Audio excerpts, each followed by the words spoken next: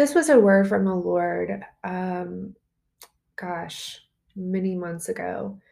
And as I was really pouring through what blogs he wanted me to convert into audio podcasts, this was one that he showed me. So I pray that this blesses you today and encourages you and brings peace to your heart and mind to know that God is still the God of the details in your life.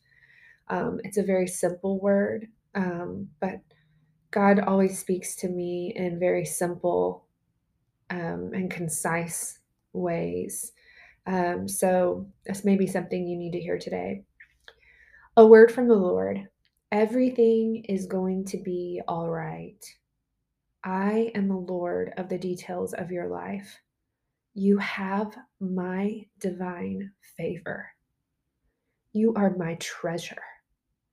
I paid the ultimate price for you. And the scripture to accompany the word of the Lord today is from Zechariah 2, verse 8.